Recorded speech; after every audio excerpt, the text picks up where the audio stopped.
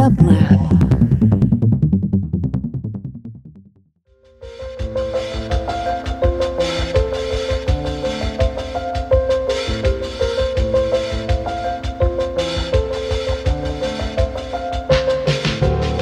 Welcome to the Quarantine Tapes, a daily podcast from Onassis LA and Dub Lab. Hosted by Paul Holdengraber, this series chronicles shifting paradigms in the era of social distancing.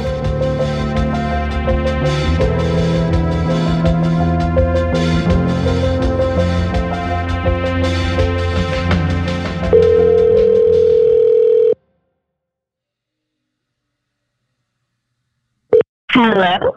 Hello, could I please speak with Tracy Jean Rosenthal? Hi, it's me. Hello, Jean. It's Paul Holdengraber calling you. I'm so happy that you're able to take my call and that you're part of the Quarantine Tapes. How are you today? Yep, I'm good. I'm good. It's not raining in Los Angeles anymore, so I have that to be grateful for. And what are you doing these days? And how are you spending your own quarantine? Mostly, I've been spending it, as I am sure a lot of people are, on Zoom. Particularly for me, it's with the Los Angeles Tenants Union. We've seen our membership double in the last few weeks, and that has been both really exhilarating and also really trying, as we're trying to relearn all of the skills that we built in public space and holding meetings together in person and import all of that to an online environment. It's amazing the kind of adaptation we are all going through now. I imagine it must be exhilarating and exhausting, as you say. Could you tell us a little bit for our listeners what the LA Tenants Union is and the kind of work you do? Of course, yeah. So the Los Angeles Tenants Union was started about 5 years ago.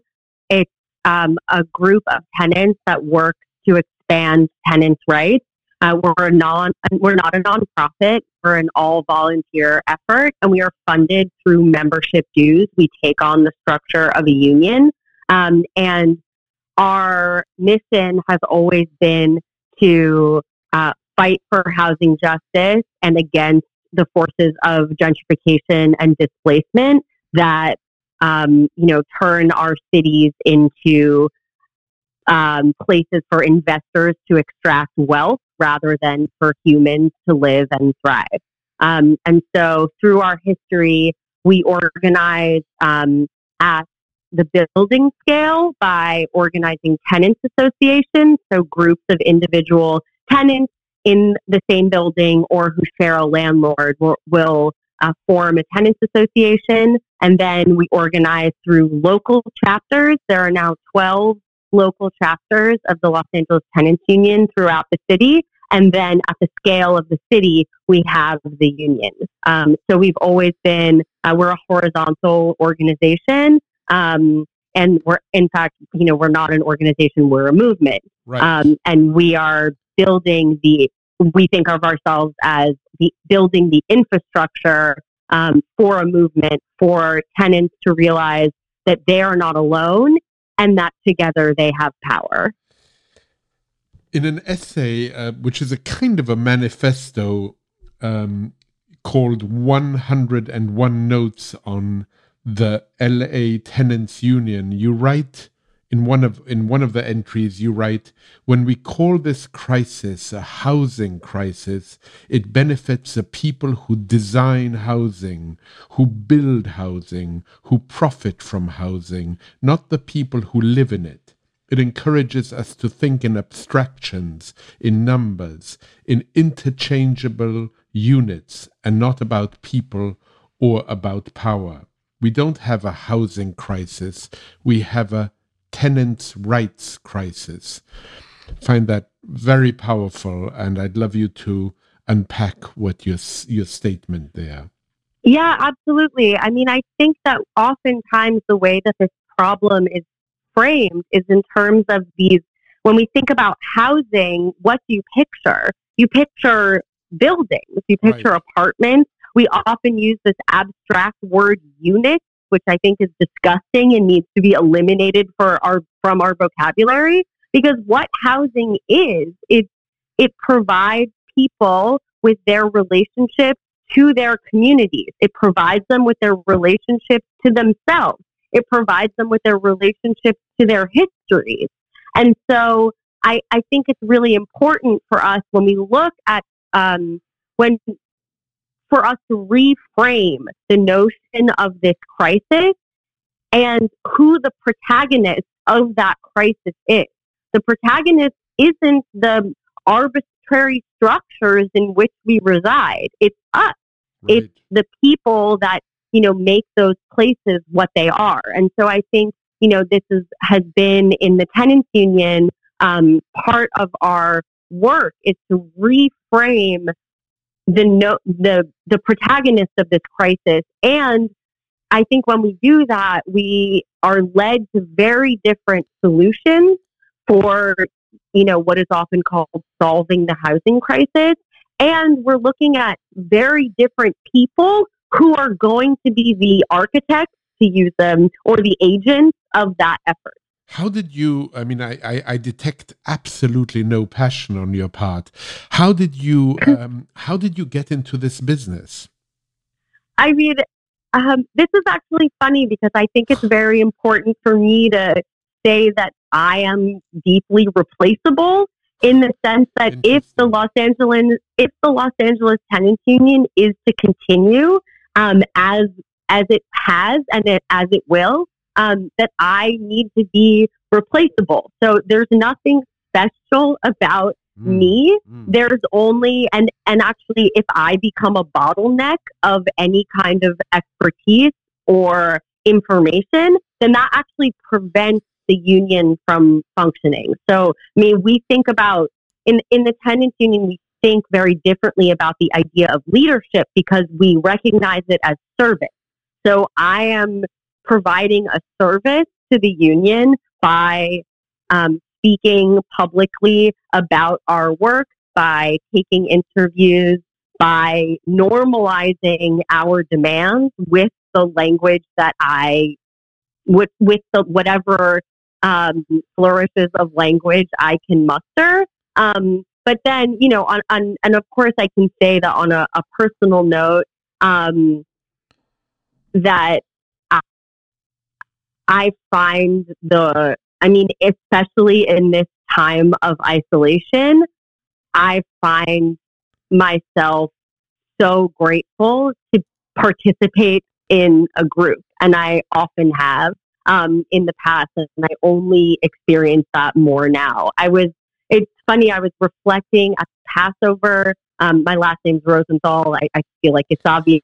Yes, I had a Zoom Passover with my family, and I was remembering that in the Maxwell House Haggadah, which is the Haggadah that we used growing up, there's this line about the wicked child who asks the question, "What did God do for you?"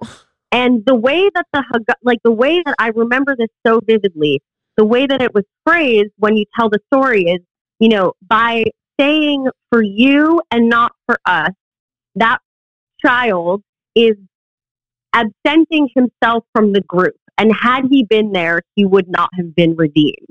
And I think that there is, for me, this right now we are being faced with the unraveling of American individualism and being asked to act collectively. And I think for me that call, I think that runs very deep for me, but I also think that it is not unique. I think we have been called and will continue to be called to do that work. We had been before and will be long after this crisis. Tracy, nevertheless, you marvelously avoided my question in the most magnificent way. What triggered your passion to fight for this movement, as it were, even if you are replaceable. I'm curious. Was there a moment? Was there something that made Tracy Jean Rosenthal say, "This is my vocation"? I mean, I think for me, it was as a lot of as the most important experiences I've had have been in connection with others.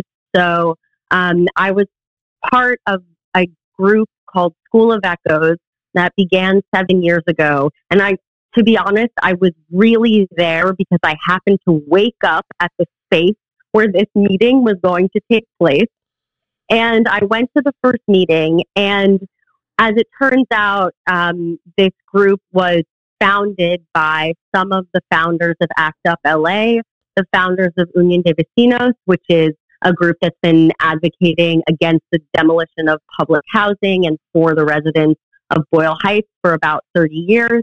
And that collective was a very loose and generous process, but I think that was the process in which the Los Angeles Tenants Union was founded. We as a collective decided, what were some things that we had in common. We all happen to live in neighborhoods undergoing a process often euphemized as change, right? So we wanted to figure out what is gentrification, but then we didn't want to just analyze gentrification. We wanted to stop it. So right. I became a part. It really, I mean, again, it was a decision that I made in connection with a group of people. And I think for me, and I can also say that one of the most radicalizing moments was realizing that right now it's 65% of all wealth is held in real estate, and 75% of that is in housing.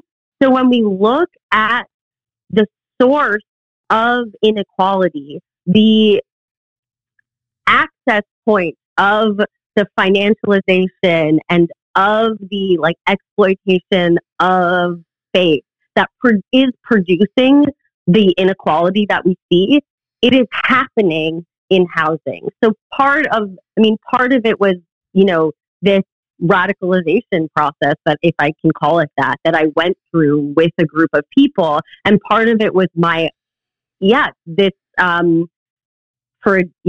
was the Easter. So, right, come to Jesus moment about where organizing can take place that will actually fundamentally reorient the distribution of wealth that exists at this moment.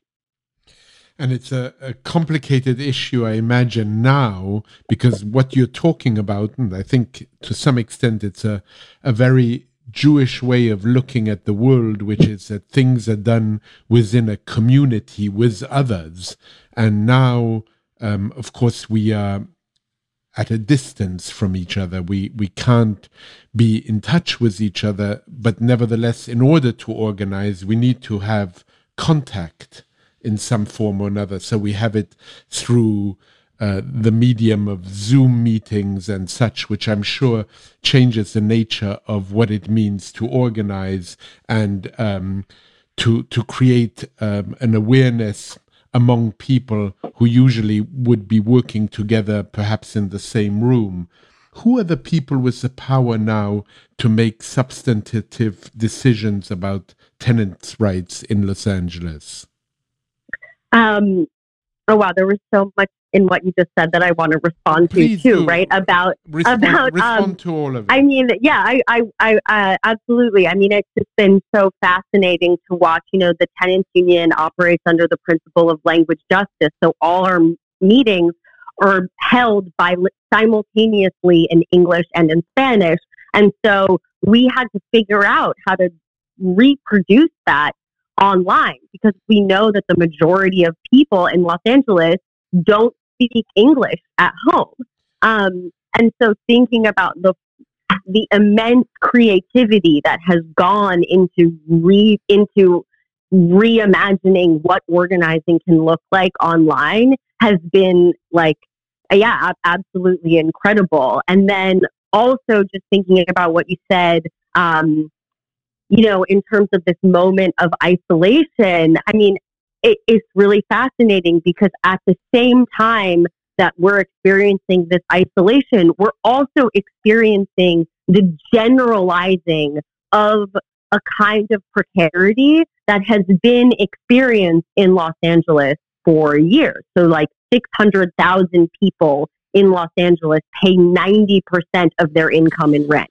So they are, it's absurd that people have been making this choice between food and rent, medication and rent for months and months before, and years before the crisis. And, we say in the Tenants Union, there's always been a housing crisis for poor and working people. And I think it's really interesting that this moment has actually led, even in its, through necessitating isolation, it's generalized these conditions of precarity that actually make us more connected than ever.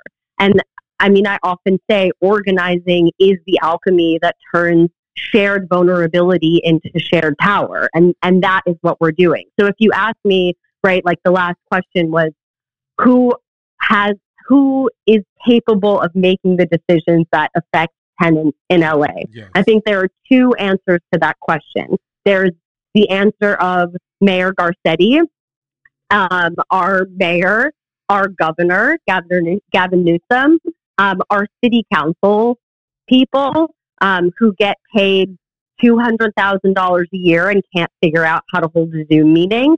But I think that I think that what we're witnessing right now too is that what's becoming more and more obvious as both the mayor and the city council stalled on basic protections like eviction moratorium, right, which would allow tenants to follow their orders, follow government orders to stay inside. One of the things that has now been made even more clear is that the majority of LA city council people, even though the majority of its constituents are renters, the majority of city council people are landlords. The California Apartment Association is one of the main, they spend the most money in lobbying in the state government. And we know that Eric Garcetti himself has ties to so many development deals. So I think we are both seeing who our decision makers are, and we are also seeing the results of their conflict of interest. And then at the same time, the Tenants Union exists because we don't trust the so-called beneficence of our representatives. We don't feel like we can wait for them, and we never have. So we've always organized on the principle of building the movement and building associations, building the local and building the union for the sake of using tactics that bring those people to the negotiating table rather than ask them to do what is right. And so those tactics, I think right now you can see like the decision-making power is also with the tenants of Los Angeles and what they're willing to risk and what they're willing to put in to organizing at this time. So, I know that sometimes it's, I think to really to really believe in the empowerment of tenants, I also have to believe in their responsibility. There seems to be a real correlation between tenant protection and homelessness. And how does the work of the LA Tenants Union relate to activism around homelessness? Because the current policies seem like a recipe for the vast expansion of our homeless population when eviction becomes legal again in a few months. And absolutely, and it's frightening to realize on the one hand, Newsom, gave people the impression that they have 2 months where they don't have to pay rent. But when those 2 months expire, as it were, they will have to, and many of those people will also have medical conditions which will make them even more vulnerable. So just thinking about these issues is so daunting, and I'm wondering what you're thinking, and if there are any proposals or solutions that you might imagine could be feasible. Absolutely. I mean, I think it's really important that the LA Tenants Union refers itself to it as a tenants union. We define tenants as anyone who doesn't control their own housing. So for us, that includes renters, who are normally thought of as, the protagonists of like tenant protections and renter struggles. But for us, it also includes people living outside, people who are incarcerated or detained by ICE, right. People who are, and even right now, thinking about bank tenants, people whose housing is actually owned by the bank, and they live in their housing at the behest of a bank. And yes, I completely agree that if we have an eviction moratorium and that is the only protection offered to tenants at this time, then what we will see is the accrual throughout this process of tenant debt, which would be more than any tenant emerging into an economic recession could ever catch up on. Like, if we recognize, and I think this is the time when the solutions have to take into account the crisis that tenants were already experiencing. So for us in the Los Angeles Tenants Union, nothing less than total rent forgiveness will do, because nothing less than total rent forgiveness will allow tenants to emerge, will allow tenants to emerge and retain their housing. But Tracy, and at the But Tracy, what I was going to say also, to play devil's advocate a little bit maybe, let's say that there is a landlord who has units, right? Who has 3 or 4 units, a horrible term, and he or she rely on those 3 or 4 rentals to pay their own bills.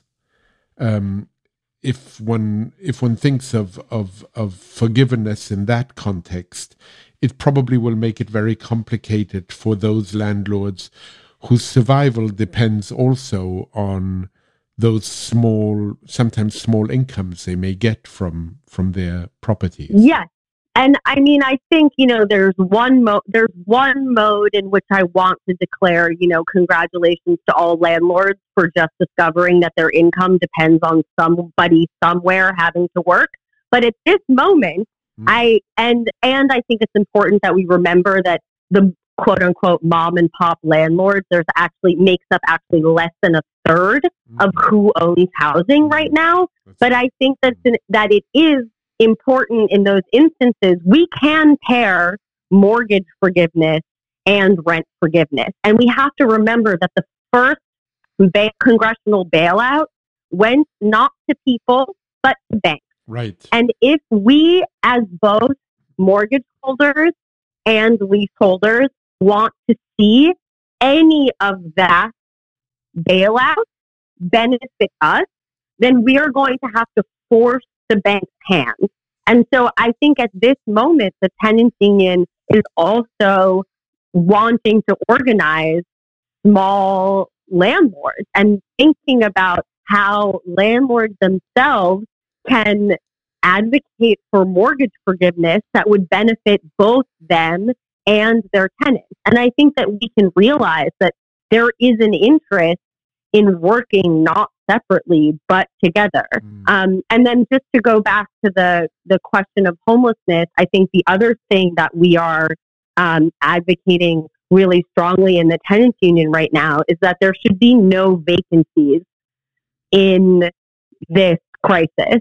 That the idea that there are hotel rooms sitting empty and Airbnbs sitting empty, and all of these luxury buildings that have been vacant for the time that are now vacant, that these need to be used for emergency housing for houseless people and immediately. And this is a demand that we're seeing emerge both in the city, in the state, and also across the country, that these vacancies need to be put to use. Just reading about what's happening in Las Vegas, for instance, is so disheartening and so difficult. And I don't want to keep you much longer, also because we're running out of time, and I want you to get back to work because you have a lot of very important work to do.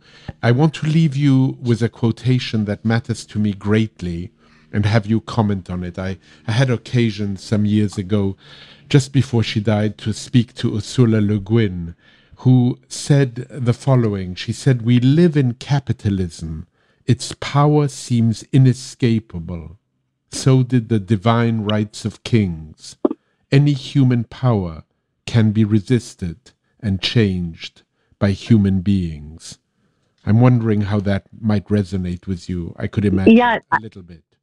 It's amazing that you pulled that quote. In fact, I actually use it. I wrote another essay about the state of Los Angeles organizing, where I begin with that. And I think that for me, it really speaks to the way in which we have normalized our own disempowerment. And it is up to us to empower ourselves to change the conditions in which we live. And I think that this idea, again, that, you know, these structures that we think are outside of us are actually us. They're made out of the decisions that we make every day. And and that's not to say that, I mean, this isn't the model of, you know, you can buy recycled paper towels out of capitalism. This is saying, like, what if we reorient ourselves to the collective in a way of reimagining what our collective efforts might produce. And I love that quotation. I think maybe I'm a bit stunned to hear it now, and I'm very pleased. And I hope I could ever do it justice. Well, it sounds like your work speaks. It's kind of a footnote to that quotation. So I'm really pleased to speak to you, and when we no longer need to distance ourselves socially or otherwise, I hope to meet you, Tracy. And it's been really a pleasure speaking with you, and I wish you all success in bringing a little bit more fairness into this world. And I'm thinking that maybe one of the effects of this pandemic is that it might make people realize that there is another way of living, that there is another way of interacting, and maybe there is even a shard of hope somewhere. Yeah, I believe that too. I'm going to look out my window and just continue to believe that, so we can keep doing the work. And I guess I'll just say that, it was lovely to talk to you. And for anyone who heard this and wants to get involved, we have all of the social media channels, and we would be more than grateful for you to come and help work with us. Thank you so much, Tracy. And thank you. And all the very best to you, and happy Passover, even though it's past. Yeah, I know. Only a few more days of no bread, thank God. That's right. All the best to you. Thank you so much for taking my call.